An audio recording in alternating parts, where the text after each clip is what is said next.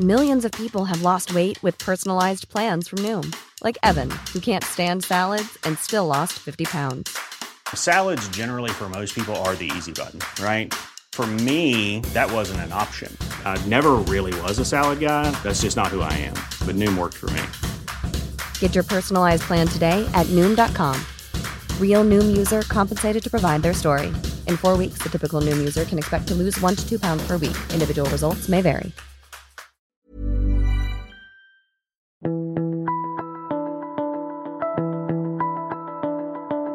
Welcome to The Mentor. I'm Mark Burris.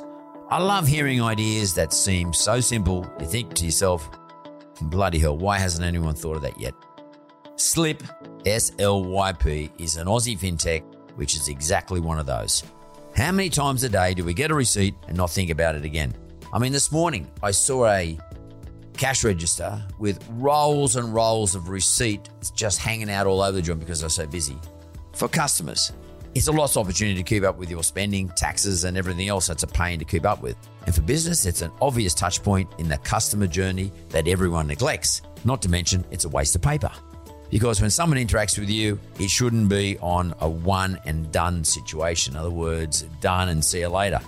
And Paul Weingarth agrees. He's an Aussie entrepreneur who is the co-founder and CEO of Slyp, S-L-Y-P, as I said earlier. And he wants you to ditch the paper receipt for a smart, customer-centric digital receipt and embrace the opportunities that come with it. Paul came upon the concept of Slyp after receiving a 50 centimetre receipt with the purchase of a single item. We've all done that. Look, we're going to get into the tech behind Slyp in the chat. But what you need to know is that your returns, warranty and financial management are streamlined into one simple smart receipt.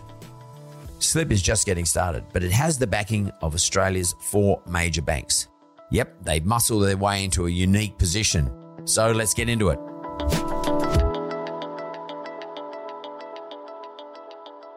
Paul Weingarth, welcome to The Mentor, mate. Thank you. You're my first Mentor podcast guest in studio for like a long time. In fact, you're the first in this studio. This is a brand new studio. I obviously had lots of guests in studios before, but they were always in the city. But yeah, it's the first one in Darlinghurst, so welcome. Thank you very much. I'm a big fan of the show, so feeling very privileged to be here in person. Thank you. Having a chat. We'll talk about Slyp, S-L-Y-P, a little later. I guess what I find fascinating is you've got a business partner. What's his name? I have two. Two business partners. My former colleague from PayPal, Spiro Rockus. Yep. And then third co-founder is Mike Boyd, who's Right. down in Melbourne, and he was the former group data officer of ANZ Bank. And you, where were you? I was at PayPal as well. Right, you were at PayPal. So yeah. I guess what's really interesting about that is, you're near 40 years of age. Yeah. So you've probably spent, how long have you been working on Slyp for? We've spent about 4 years. So we did a couple of years, 2 or 3 years of R&D before we could pick up the tools and start building. And then obviously getting the collaboration between the 4 major banks and some of the major retailers. So it's been a journey, but now we're kind of turned a corner at an inflection point, and we've launched the platform and now scaling it out to broader Australia. So we're pretty excited. I'm always interested in how 3 guys, and I'm assuming you're around the same age, whatever. Territory. I'm the youngest. Yeah, around that territory though. So let's look at you though. But I mean, but you did in partnership. I want to talk about how important partnership is to you at least, or going into these things with other people is in a moment. But just if I could just wind it back, like go back 4 years, 5 years, you were at PayPal. That's right. Yeah. And is that did you left university or school or something and you went into financial services and payment systems at some stage? That's right. So if you go back to that, that point of when you're leaving school and trying to figure out, it feels like the biggest decision in your life, which it is at that point in time. My biggest sort of thought was, well, what do I want to do? And I really didn't know what I wanted to do. And I wasn't overly studious. But were you passionate about something though? Like well, if you go back even further, so when I was young, I was always ultra competitive. So I loved my sport. I loved my team sport. So I loved being part of something rather than just individual sports. But if I wasn't competing and focusing on my my sporting achievements, I was very much focused on tinkering with stuff in the garage. So I loved doing things with my hands. Yeah, I was obsessed as a young fella from 8 to 14 years old, basically. Mum and dad, they'd find me in the garage constantly in the garage till midnight, sometimes wee hours of the morning, taking all the offcuts from the recent renovation we had done and building things. So being very resourceful, but being very resilient as well is sort of the two things when looking back now and looking at, they're the two critical things you need. Back in those moments when I was that young kid, it just felt normal. But looking back on it now, I'm like, there was something going on there, and I was almost obsessed with building things and having this sense of this drive and purpose and perseverance, to the point where mum and dad are like, you have to go to bed. You got to get out of the garage. So I think, as I say, that was interesting looking back on that now. And I've always I think in a previous life, I probably would have been a builder or a chippy or something like that. But I think, that's kind of resonated now. And as I go into this next part of my journey, being resilient, being resourceful and wanting to build something. Did you go to PayPal? What was that, like your first job? Yeah. So when I left, so when I made that transition out of high school and I ended up going and studying agricultural economics because I didn't do enough study to get into the economics degree at Sydney University. Yep. So I found myself in a pretty foreign territory studying economics, which I didn't study in year 12. And also hadn't really set foot on a farm at that age even. So I was a bit of they used to call me the concrete cowboy. I was sitting at Sydney University with all these country guys, and they were lovely, lovely people, and I definitely built my network there. But came out of that, so it took me a while. It was a 4-year degree. I struggled through it. I really did, because I wasn't really passionate about what were the theory and what we're doing.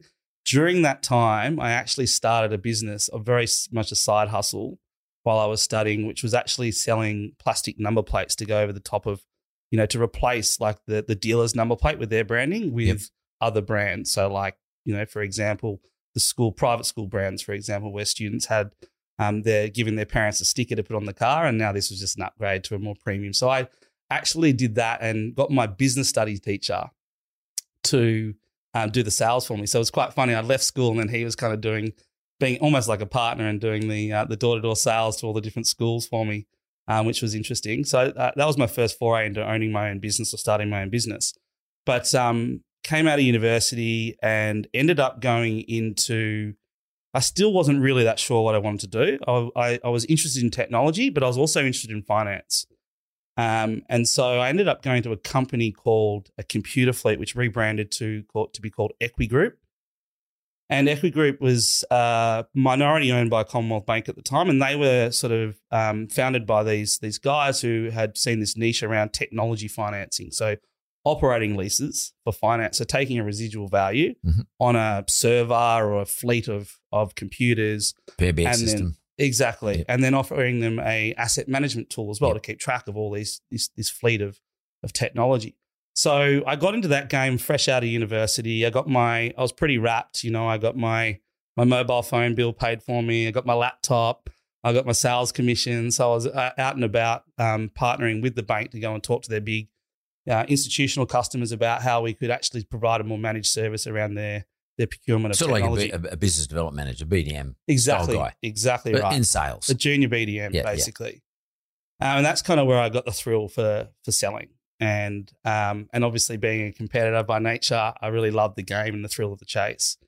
And also I'd built this sort of fascination with technology, but I wasn't as interested with hardware as I was with software. I mean, hardware been around forever, but the software and the evolution of software, I thought, wow, this space is really, really interesting. And at that point in time, cloud computing was taking off. So you had Salesforce, Google were coming in and displacing Microsoft. So Microsoft had to react to that. They said, well, how do we actually, while we have on-premise software, and we're moving to the cloud, and they're very resistant when they were moving to the cloud. They basically said, well, we have to match at least how the payment and the payments work for software, rather than one lumpy upfront payment versus for on-premise Microsoft software. How do we spread it out over time? So they set up a Microsoft financing division. So I moved one step closer to software. I wasn't selling the software, or I wasn't part of that team that was selling software, but I was an extension to that team where we were using Microsoft Capital to go and then spread pay, almost like buy now, pay later for business. Which is pay by installments. Exactly, to match what some of their competitors were doing. But then after a while, and I'm getting to the PayPal journey, I realized that I'm very interested. One of my obsessions is around customer experience and making people's lives easier using technology. And obviously, Microsoft had done a phenomenal job at changing the world, and software was eating up the world at this point. And I really recognized that my inner desire was to go and help make people's lives easier. Like it was very much B2B, everything I'd done. And I wanted to focus on the consumer, the end consumer, the customer experience. And I saw this opportunity with PayPal where they'd done a phenomenal job at launching here. They had, eBay, they'd obviously piggybacked off the back of eBay's success. And there was a whole bunch of, eBay was going through its own transformation from being an online garage sale to becoming an online kind of Westfield or mall, like for new goods rather than just pre-loved items. So I decided, and this is just at the time when mobile commerce, like everyone had this mobile phone, and you'd go to a website and none of it was optimized for mobile. So you're pinching and scrolling, and then you get to the payment, you have to pinch and scroll to put your credit card information in. People weren't trusting, the internet as much as they do now. So payments and frictionless payments became a really important trigger to drive conversion for online retailers. And so I saw that as an opportunity. I thought, well, PayPal are really well. They've got all these millions of wallets that sit in the cloud. They can remove a lot of the friction from that mobile commerce experience. So I joined PayPal, and it was a combination of some of my finance background. How did you get the job? I actually I went through going back. I had a couple of recruiters on the case for me, and you got a recruiter, So I got a recruiter. I'm available. Give me a job. That's right, exactly. So that sort of middle person to go out and scout some roles for me. And it actually was a bit of a fork in the road in my career, actually, because I had 2 offers on the table, and one of them was with PayPal. And this was back in 2009, probably 2010, so a little while now. And the other one was with this software platform, but it was all about investment banking and trading and the buy side of that whole experience. And I was like, and everyone always said to me, oh, you'd be great in that land. But looking inward before I looked outward, I thought, well, no, I'm really passionate about software and that B2C play. And I saw the opportunity, right, which was this, the internet was well and truly on its way, but mobile commerce was very much at its infancy. And so, the great thing about, as I mentioned, PayPal had great brand trust. They had a wallet that sat in the cloud that meant that you could turn a character. One extra field can reduce conversion online by 30+%. Yeah, so you're talking about friction now. So friction, yeah, exactly. So 2 clicks and you're out. Yeah. How many times have you been sitting at home?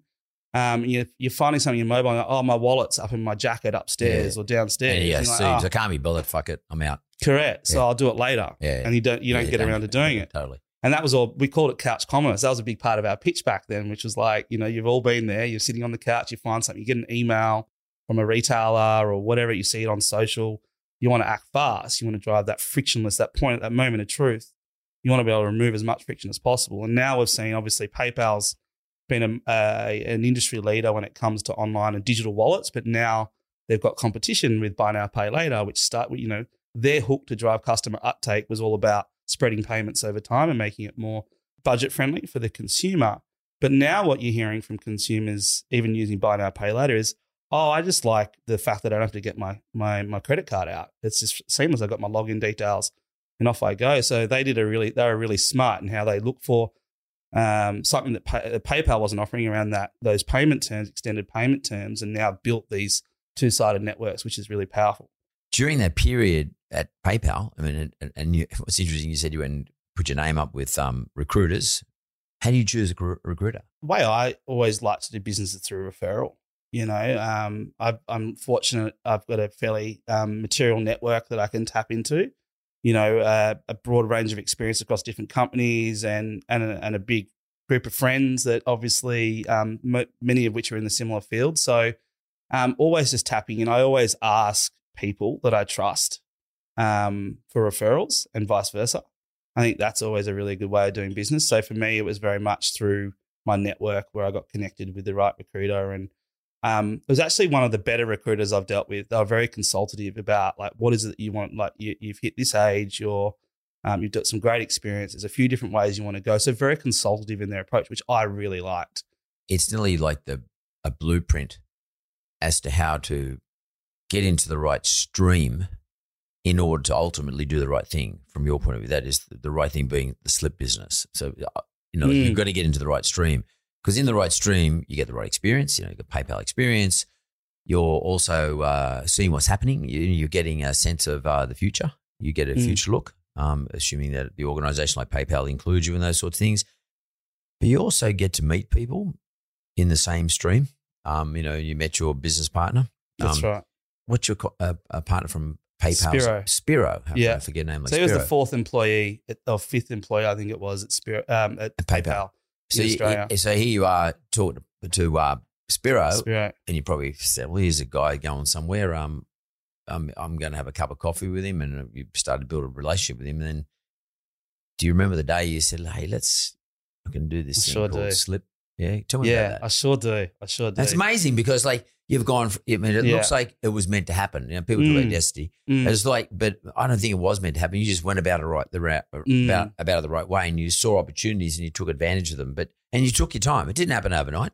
You're not a 19-year-old, overnight success thing. It just takes time. It takes time. And normally, it takes a lot of time, unless you may be a retail guy who's really big on Instagram and all that sort of stuff. That maybe you can do that younger, but this sort of thing has a long shelf life. Yeah, and it takes time, it takes connections, and it takes people, and it takes inputs and mistakes, etc.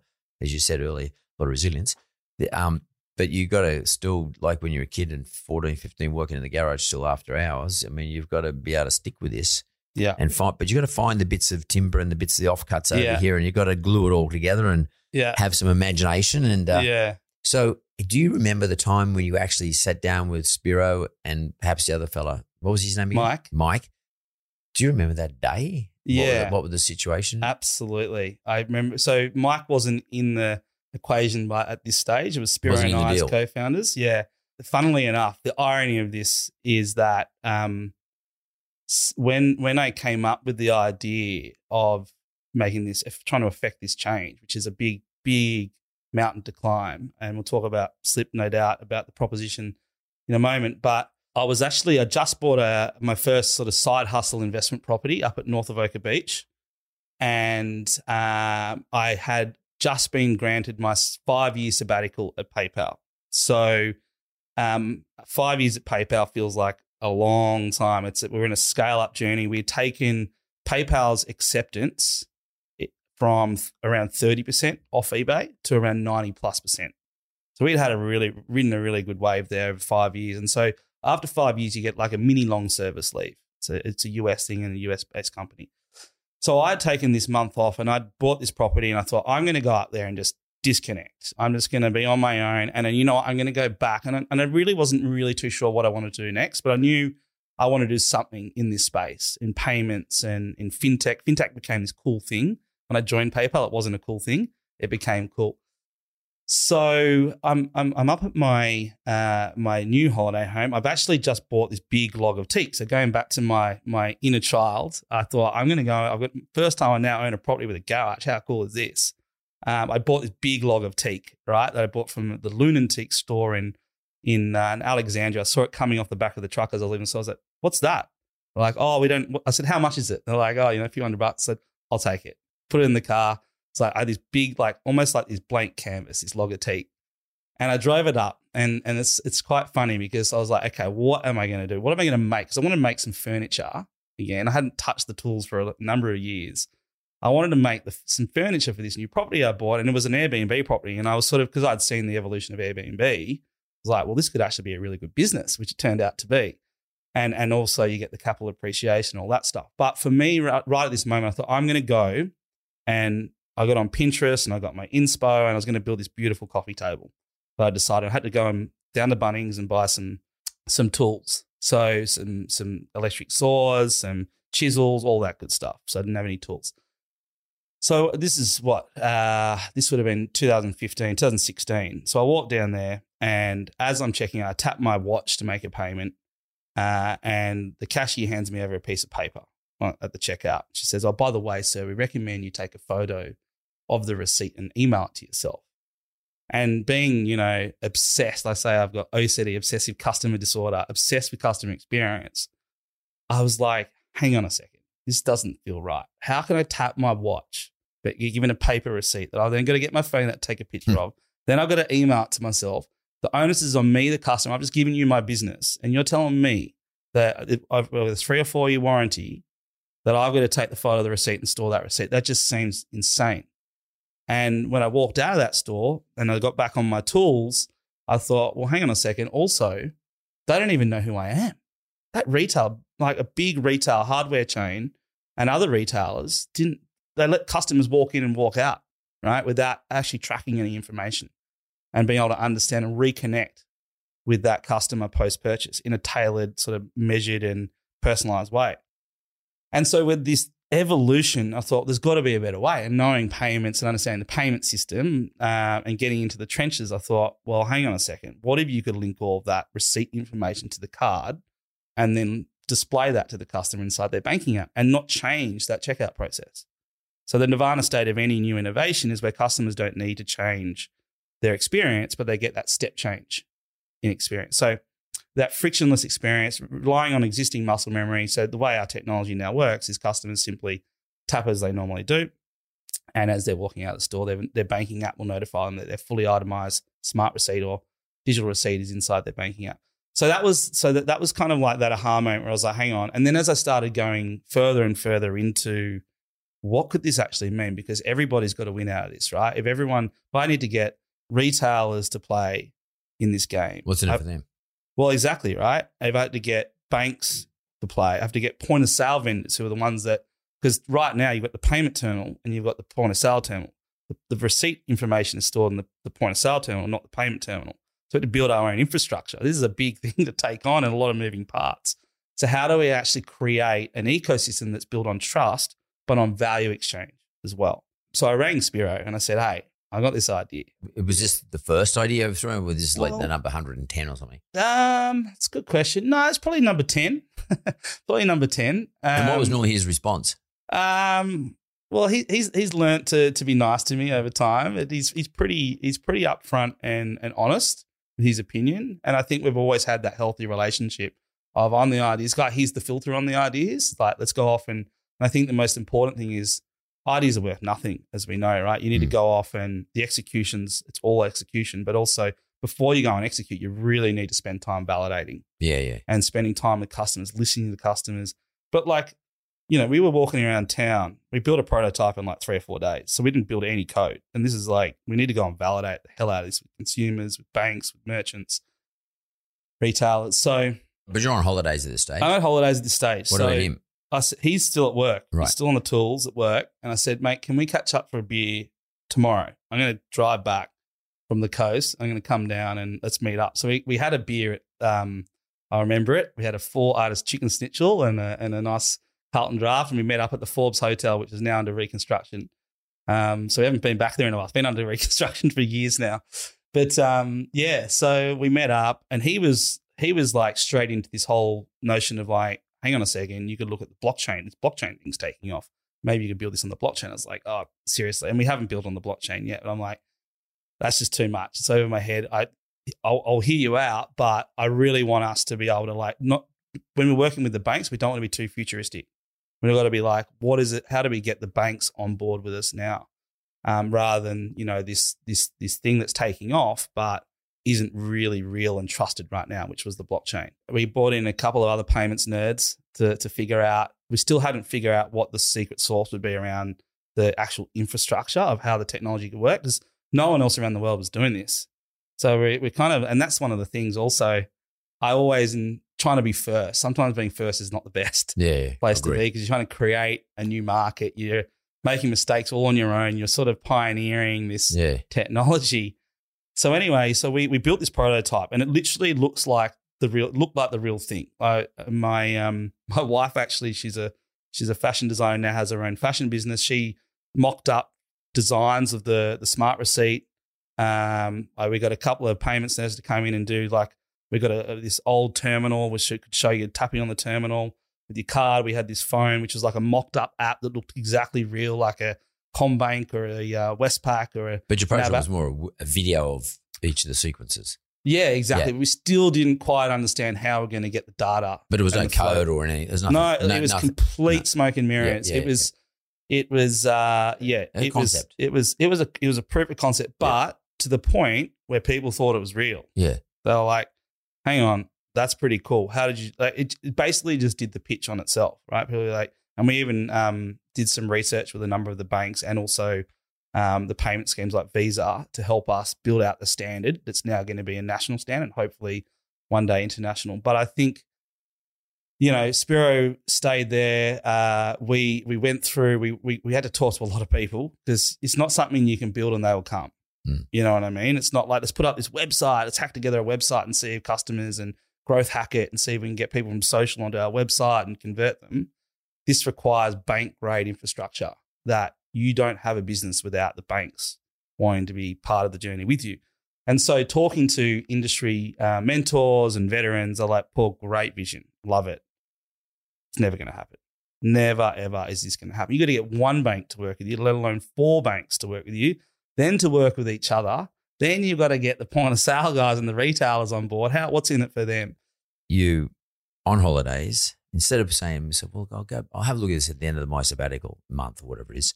I'll have a look at the end of it. You actually said, no, fuck it, I'm going to drive down to Sydney and meet the dude, Spiro, and talk him through it. And then not only that, you must have stayed a bit of time because you went and pulled other people in, people who could help build it, including your wife who helped design it. Design it. Yeah. And then you put together a proof of concept. Looked like it actually existed. Yeah. So I actually got them to come up to me. To come to Voca. So I got them to come up and we did a bit of an offsite. I bought a whiteboard and I said, guys, I'm not technical. Go and solve this problem. How do we solve this problem? So where do you find these people? These people in the industry, like ex-PayPal employees, people who know someone who's a payment techie. Yeah. So again, you're in that sort of stream. You're what's important here is that you met these people and knew of these people and knew where to find these people. That's right. As a result of your, I don't want to call it networking, but you're building relationships, understanding how things work in the PayPal system. That's it. Or in that payment system. That's right. It's a community, right? It's fintech was sort of starting to evolve. And, and this is one of the other things I learned, like when you work for a great global brand like PayPal, you get to meet a lot of people. Yeah. And good people. And great people, my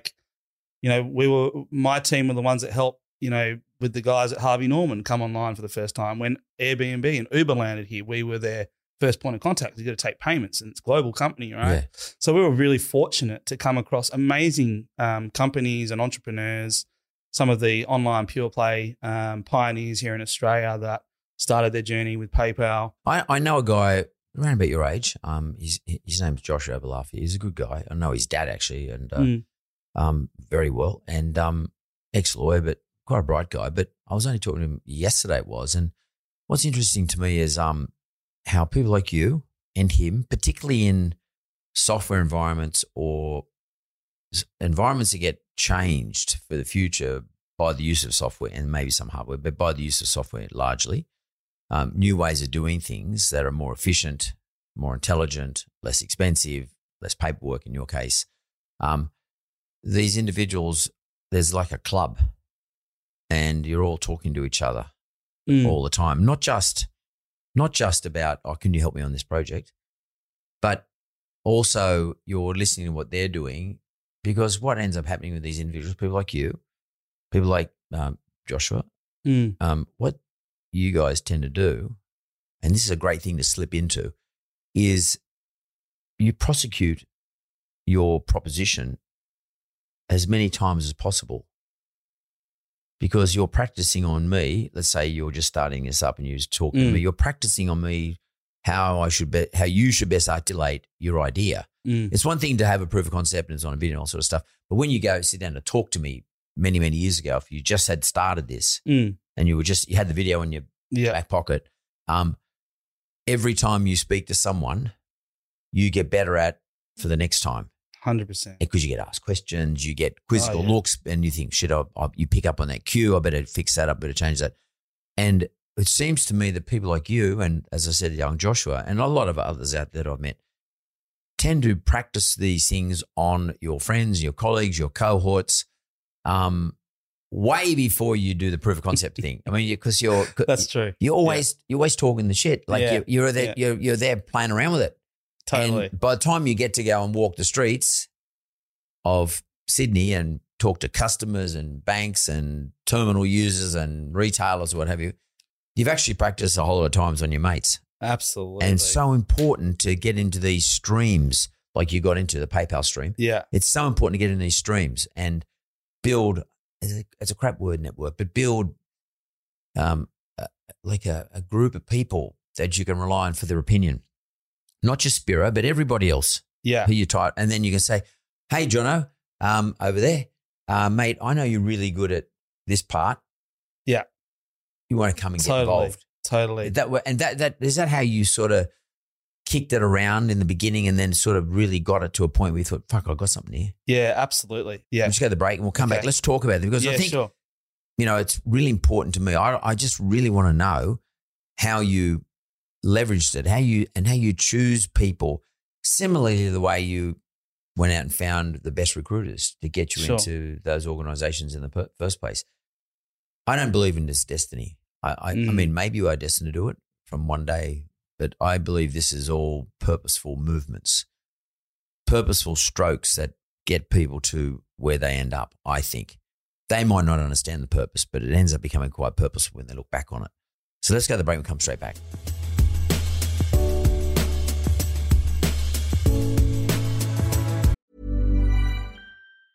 As a person with a very deep voice, I'm hired all the time for advertising campaigns. But a deep voice doesn't sell B2B, and advertising on the wrong platform doesn't sell B2B either. That's why if you're a B2B marketer, you should use LinkedIn ads. LinkedIn has the targeting capabilities to help you reach the world's largest professional audience. That's right, over 70 million decision makers all in one place. All the big wigs, then medium wigs, also small wigs who are on the path to becoming big wigs. Okay, that's enough about wigs. LinkedIn ads allows you to focus on getting your B2B message to the right people. So, does that mean you should use ads on LinkedIn instead of hiring me, the man with the deepest voice in the world? Yes. Yes, it does. Get started today and see why LinkedIn is the place to be to be. We'll even give you a $100 credit on your next campaign. Go to linkedin.com/results to claim your credit. That's linkedin.com/results. Terms and conditions apply. Millions of people have lost weight with personalized plans from Noom, like Evan, who can't stand salads and still lost 50 pounds. Salads generally for most people are the easy button, right? For me, that wasn't an option. I never really was a salad guy. That's just not who I am. But Noom worked for me. Get your personalized plan today at Noom.com. Real Noom user compensated to provide their story. In 4 weeks, the typical Noom user can expect to lose 1 to 2 pounds per week. Individual results may vary.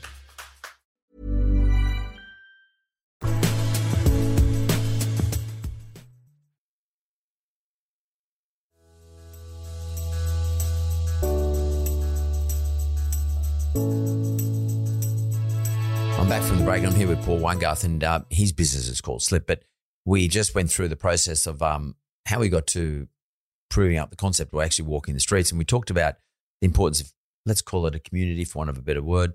How do you go about choosing who's in your community? Because you haven't got time to waste. And I don't want to sound really ruthless because, you fucking eliminate that person because they're a waste of time. But how do you work out time efficiencies around who do I talk to? When do I talk to them? How often do I talk to them? How do I make the choices? I mean, did you have a view on that at the time, or can you reflect on that, how that worked for you? Well, look, yeah, it's an interesting question. I think for me, like I've always been a people person, so I've been fortunate. I've always been able to make friends or build networks relatively easily. Being an extrovert, always passionate about something, whether it be rugby league or whether it be payments or what have you. So I have a pretty broad sort of network across, professionally and personally. But that can be a setback because, then you got, let's say you got 1,000, let's say you got 100 people. Yeah. Probably only, in your case, in the case of Slyp, maybe 10 are relevant. How do you sort of bring it down to the very essence of who you need to talk to? So I think relationships are all about, there's got to be a mutual value exchange there, particularly professional relationships. It can't be all one way. And I think what's been important in the relationships I've built from a professional lens, that is that there's also a friendship, not just a professional give and take. And so being able to people that are in a similar path. One of the fortunate things we had at PayPal, just as I was leaving PayPal and starting Slyp, was a new regime came in to the local business here, and basically 60-70% of PayPalians left. Right. So that then exponentially amplified my network. Yeah. Because these guys are all going out doing really interesting random things. It was quite fortunate that kind of unfolded, and I was going into. Well, it's fortunate you recognised it. Yeah. Well, PayPal has always been a breeding ground for entrepreneurs to come out and do their own business. There's actually a saying in Silicon Valley. It's called PayPal Mafia. Right. They've got there's this underbelly of ex-PayPal people who go out and start amazing businesses like YouTube, for example, or like LinkedIn is another one, an ex-PayPal executive. So it always has been, and always hopefully will be, a breeding ground for people to go out and do their own thing. And so I think, one of my former colleagues, Fabio, he left PayPal and was the first employee at Afterpay. And so he was now in this game and was like, Afterpay? What's Afterpay? So that's just and we go for walks, once every few weeks. We speak regularly, Fabio and I. You keep that up. We definitely, because we're just, it's that, number one, you've got that history of trust with these people. So you've actually been in the trenches with them. So I think that's really powerful. But then when they leave your trench and go into other trenches, you still have that underlying trust and relationship and history. It would be fair to say, though, that you, Paul Weingarth, you build a sense of mutuality with these individuals. In other words, there's something in it for both of you. It's not just you sucking the life and the oxygen out of the environment from them, because they're looking at something. They must be getting something back from you. I mean, apart from the fact that you've got to be affable. People can invent affability. You can become affable, even if you're naturally affable, but you can become affable. You can play the game. You can perform. But what's hard to perform is that understand, or actually really distill down, is that sense of mutuality that I need to let this guy know about, or this girl know about, that they're going to get something out of the discussion with me once every fortnight. So you're there to talk about something that's valuable for both of them. Yeah. Is it? For me, it's that ruthless. Yeah, not ruthless. That's a shit word. Boys, it can be misinterpreted. It's a mutuality, and there's something in it for me as well as there's something in it for them. And it is treacherous where you take advantage, but if you're not taking advantage, you're just sharing stuff. Yeah. And because they're valuable people, they're valuable relationships, they're valuable community, valuable engagement, valuable feedback. Yeah. Well, I think the thing is, if I sort of unpack it all, I love hanging around people that are passionate about something and help me. We learn off each other, and we're both sort of, doing slightly different things, but we're learning from each other. I think I've got this curiosity and this thirst for knowledge. And I think one of the things, if you look at people in general and their what they do for work, I think Jeff Bezos once said, you can have a job, you can have a career, or you can have a calling. And so I think PayPal's been as I said, a really good sort of shoehorn into people. Obviously you can build a great career at an international company, but going after something and spotting opportunities and going after a calling rather than just a career or just a job. So that DNA of who they've hired, and I was obviously fortunate to be part of that club for a long time. And as I mentioned, now with them, everyone's spreading their wings significantly. So, one of the guys that was one of my mentors, he went and ran the residential part of realestate.com. So he didn't stay in fintech, but, we catch up regularly. I think you've got to put effort in as well. You've really got to put effort in with people, and it can't just be a one-way take, as I mentioned. I almost when somebody's been really, it comes down to awareness at the end of the day, right? It's, you don't keep a ledger on a piece of paper of how much you've taken to someone and you've got to pay them back. But you have awareness. It comes down to like that awareness to go, hey, like you've just done 4 or 5 introductions for me. Like there's credits there. Anytime you want anything me to do anything for you, come back. I feel, is there anything I can do for you? Because it's about human behavior. That's right. And you've got to become you might not know it, but you become a student of human behavior for like-minded people. Yeah.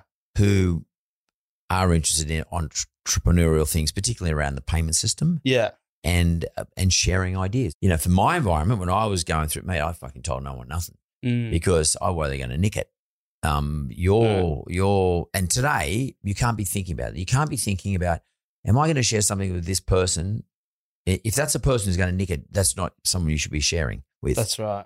But am I going to? But you can't be thinking about, if I'm going to give that bit of information to so and so who's working for Afterpay, is he going to run off and do it himself? Yeah. Because you can't be thinking, you can't have that conspiracy theory going through your brain all the time. Would totally, you agree with that? 100%. And otherwise, you get fuck all because they give you nothing back. No, you're spot on. And I early on in the journey, I was a little bit cagey, right? Because I'm like, hey, I've got this great idea. No one's doing it, and you can't go and patent it or something.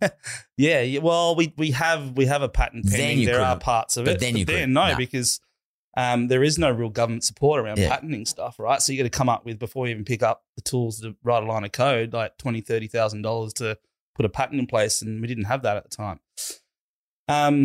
But, to answer your question, I was very much cagey when I started, but then I realized, but every interaction I'm having, firstly, what are the defensibility? What are the moats I can build around this business? So, I can build a defensible business. What are my unfair advantages when it comes to my skill set, whether it be my network, whether it be the architecture of the platform? It could be anything, right?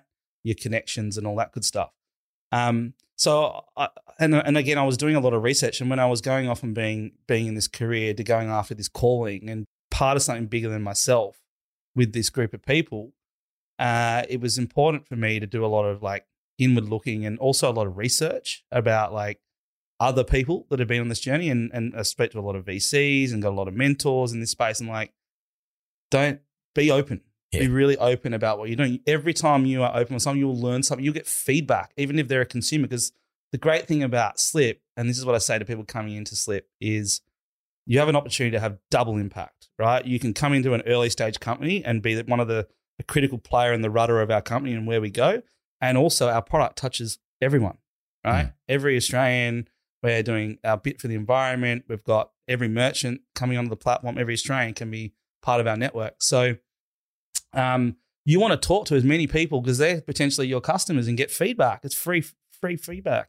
Who doesn't want that? It's data points, right? So it's funny, my friend, I haven't spoken for a bit, or more recently, maybe last month. So, but my friend, a guy called James Packer, and another guy called David Gingell.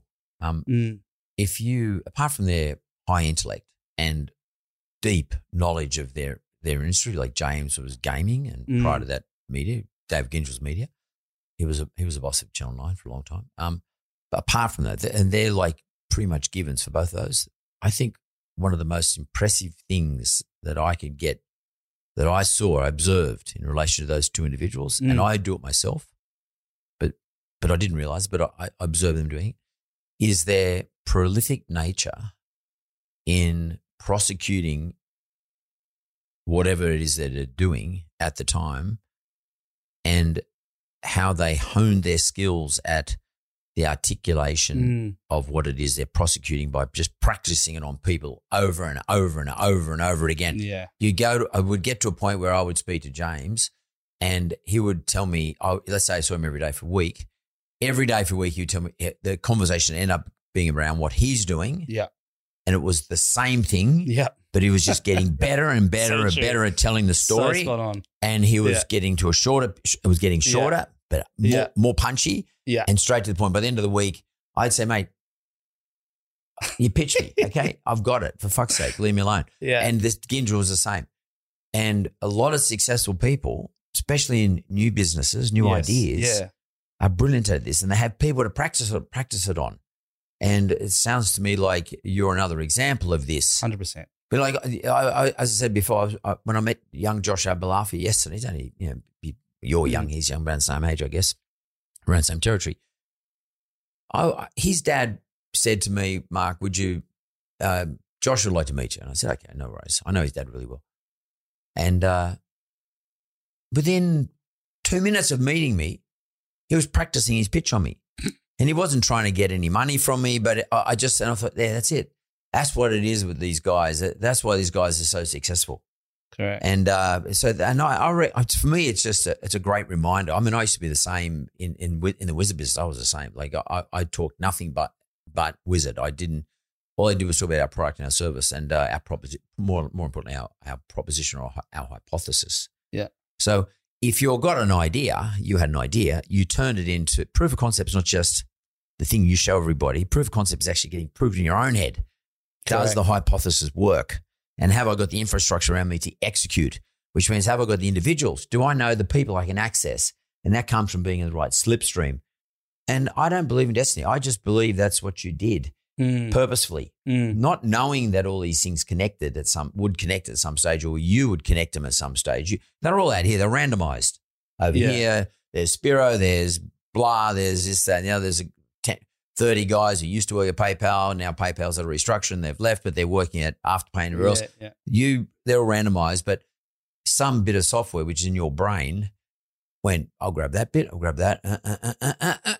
Yeah. You put it into one line.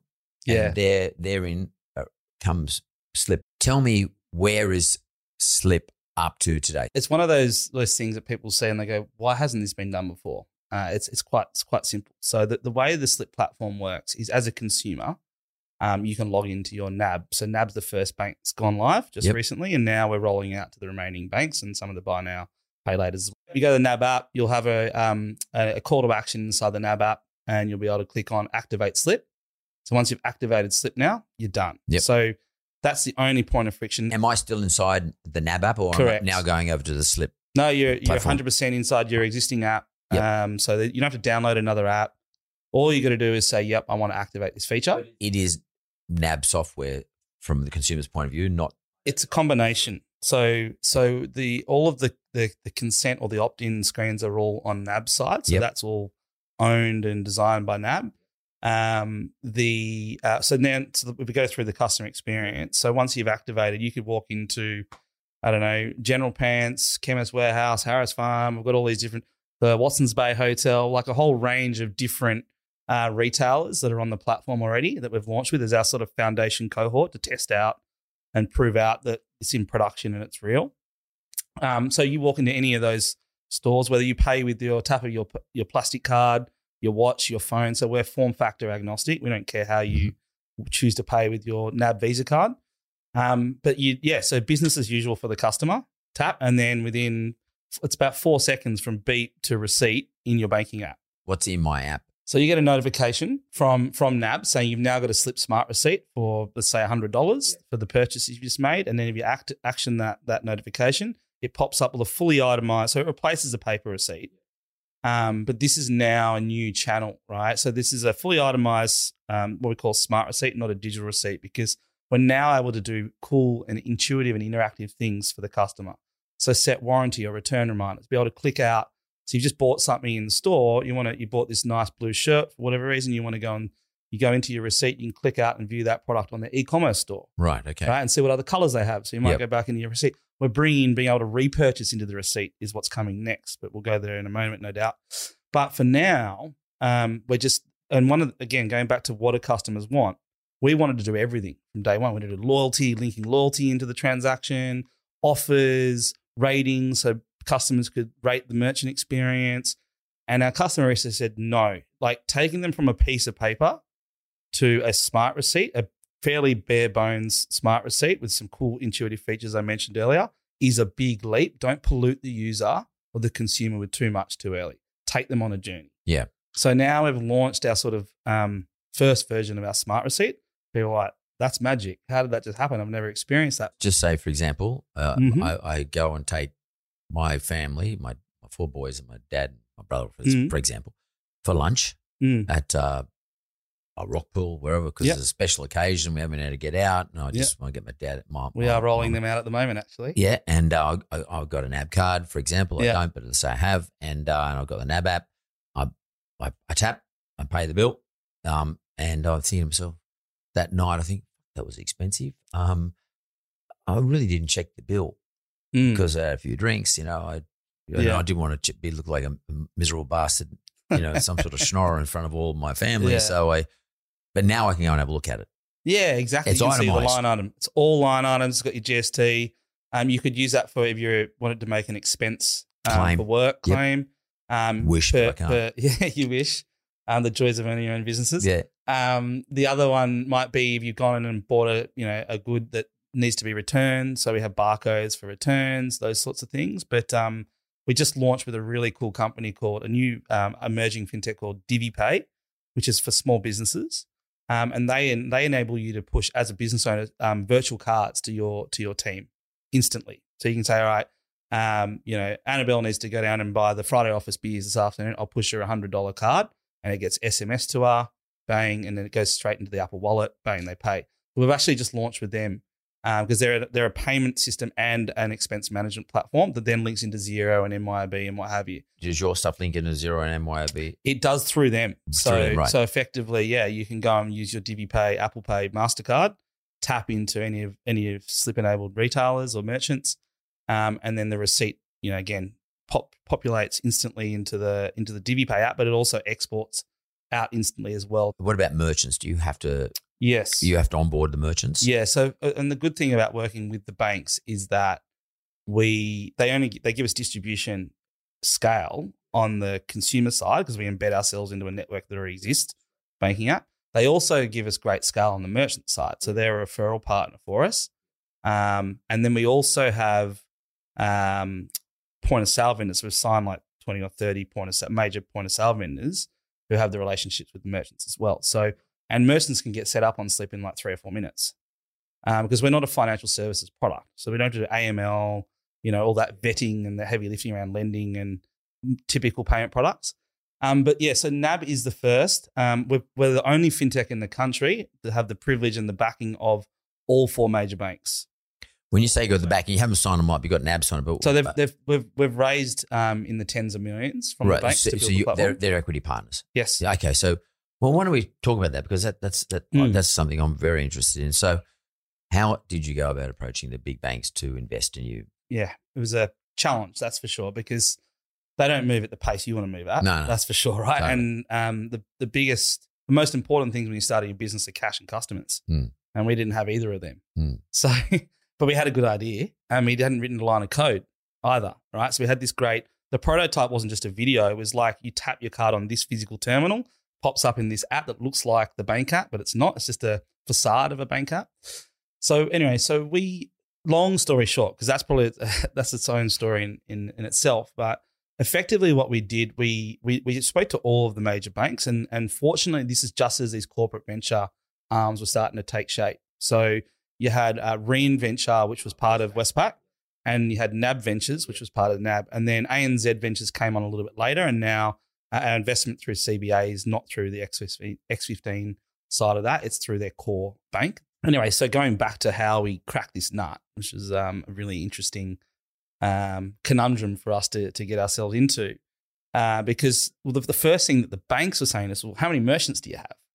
Right? And the merchants were saying, how many bank partners, how many consumers do you have? And then so how did we crack that? So we recognized after scratching our head for many months and trying to figure out how we crack the nut here, we thought, well, we've got to get the banks because they have the merchants and they have the credibility and they have the consumers.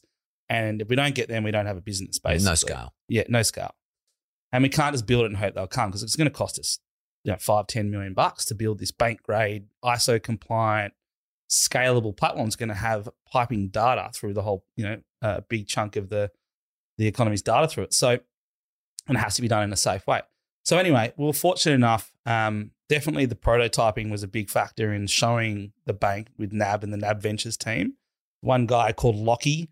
So I'm going to give him a plug. Without Lockie, we probably wouldn't be here today. He and I connected on we had chemistry. We caught up for coffee in the lobby at NAB. I showed him the demo. I literally got out my kit. We were walking around town in my case here, in my bag with a merchant terminal. People all thought I was a bit weird. Like, why is this guy taking a payment from this random guy? So Lockie and I caught up and he was like, yeah, no, I like it. This has got legs. He's a smart young guy. And he then got me time in front of the NAB Ventures MD and the broader team, and they sort of bought in. But this is like great. You're getting like lots of meetings, and I think a lot of startups, particularly working with banks, get what I call happy years, right? You get meetings like, yes, we've signed an NDA. It's like, oh my goodness. Little do you know what you're in for going forward. It's like, it's a different beast. And so long story short, what we ended up doing was we signed a deal with them to say, all right, well, we'll do a proof of concept. Inside they had a labs team as well. So they had like this innovation lab. Yep. We'll do a proof of concept. We'll go and build the code. We kind of said we'd already built half of it, but we'd probably built 10% of it because we needed some money. We'll go and build the code. We raised some angel money because they weren't willing to give us the first $1 million, right, without seeing it working. So they basically took, what's it called, like a warrant. Yep, on like the an business. option. An option, right, Yep. to say, okay, if you do these things, we'll give you $1 million. But that was the cart before the horse. But that's easy. But the thing is, if you got that, yeah, you can then go to your angels and say, that's right. If you do this, then we can do that. Correct. Exactly. And I'll never forget, this is no word of a lie, took an angel to lunch, Chinese restaurant, and pitched him, got my terminal out, pitching, always pitching. Pretty refined by this stage because, I'd done it, practice on my friends, as you mentioned earlier, many, many times.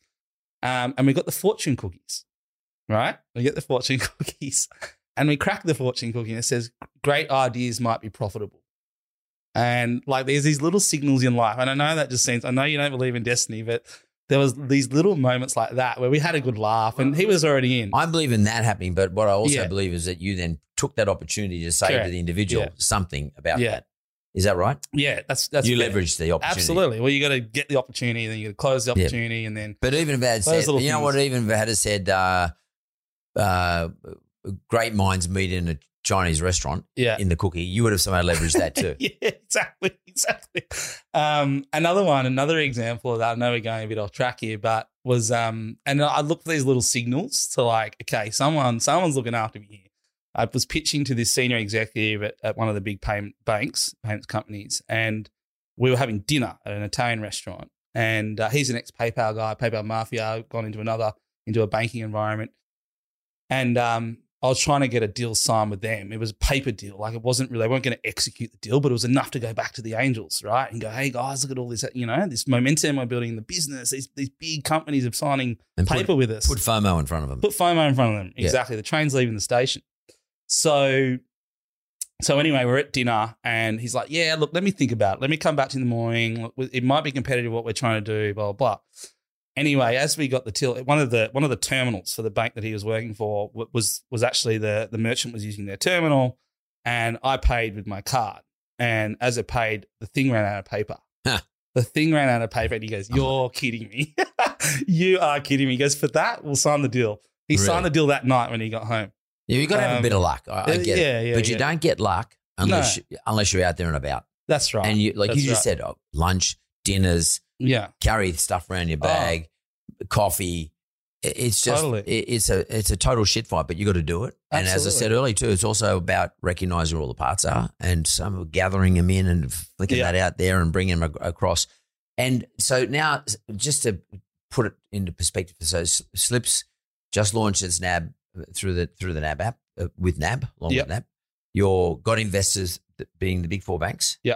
How many rounds have you done?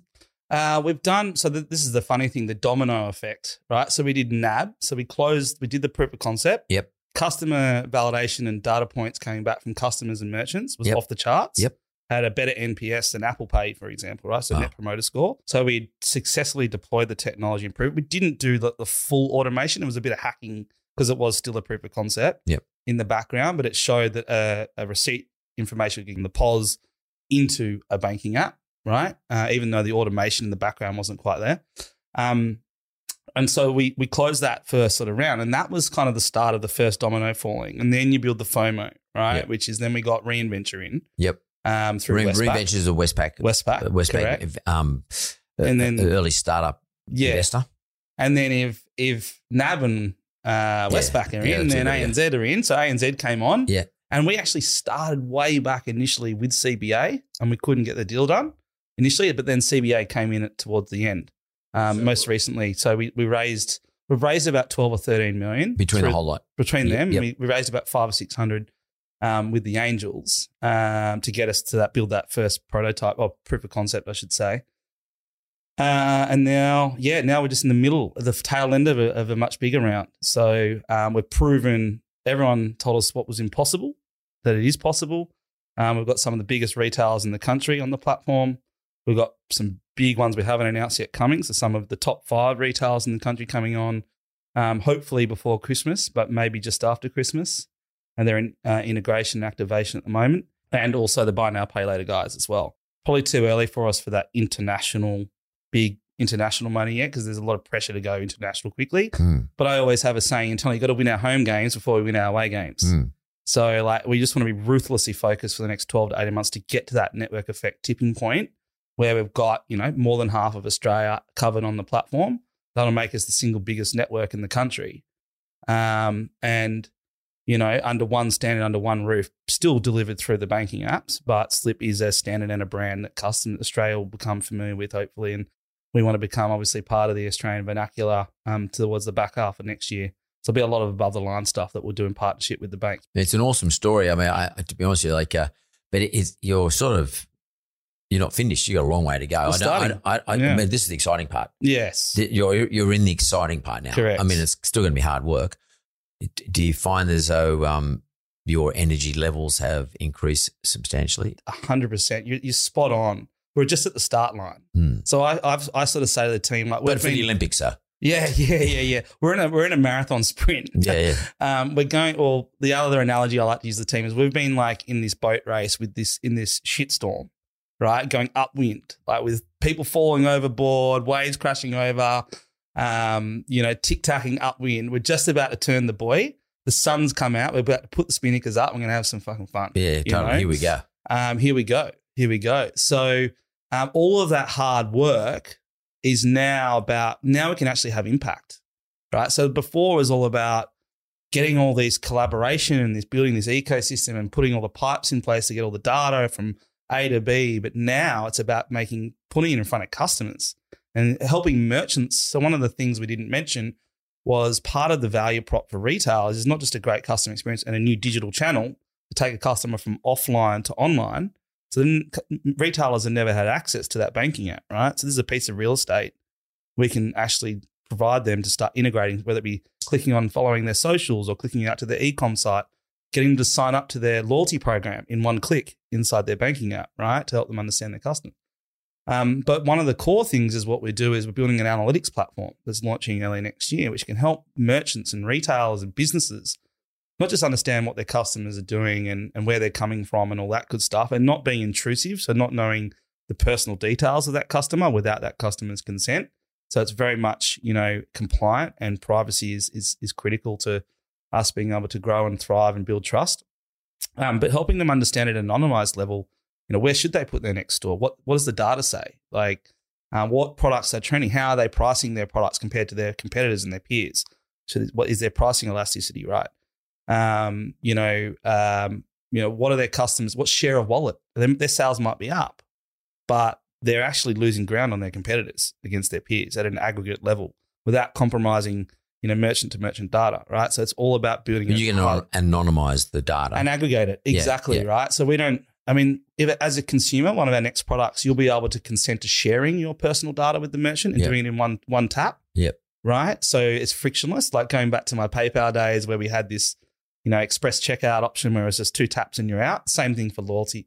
And I think that's really, really important for retailers who have an online and an offline presence to have that single view of customer and be able to actually take their offline customers, their store footprint, and turn them into online customers or omni-channel customers. So knowing your customer if you don't know your customer, you're gonna be in a lot of shit and know their behavior. Exactly. So we've run out of time, but I always give everyone an opportunity to ask me a question. Have you got a question for me? I mean, it sounds like you got it all covered, but you got anything you want to ask me?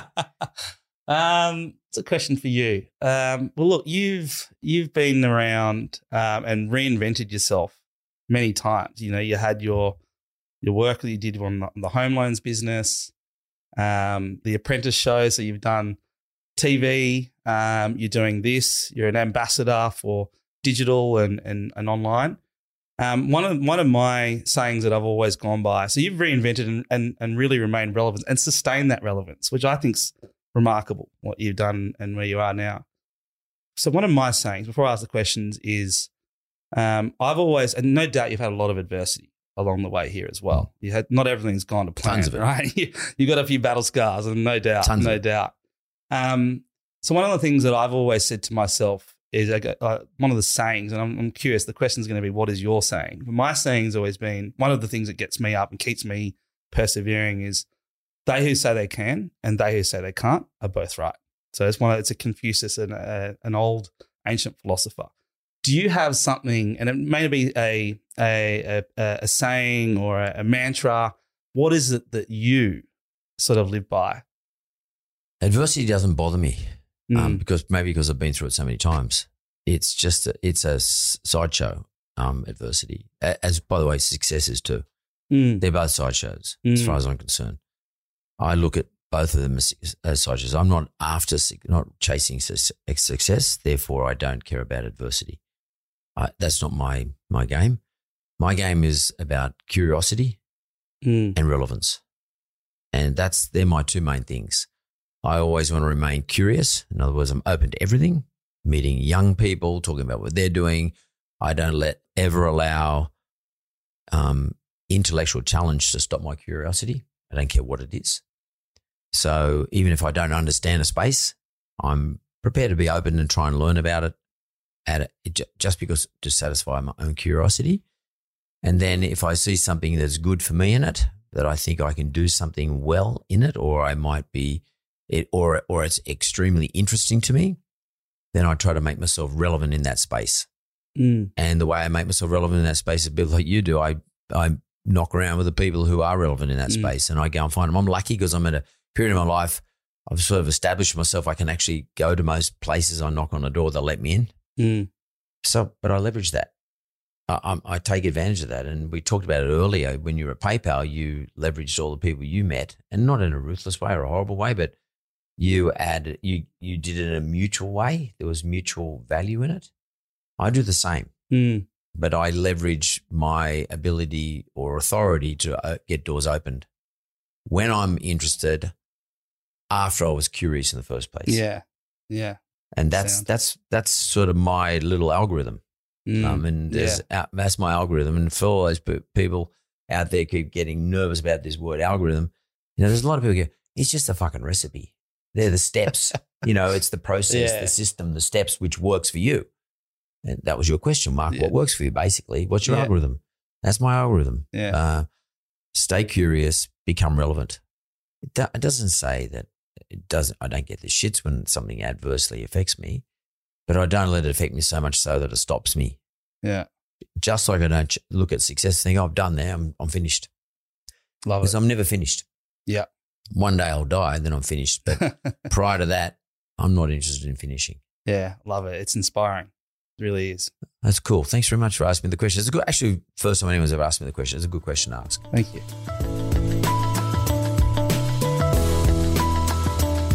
Thanks for listening to The Mentor. Audio and production is by Jess Smalley and production assistants Jonathan Leondis.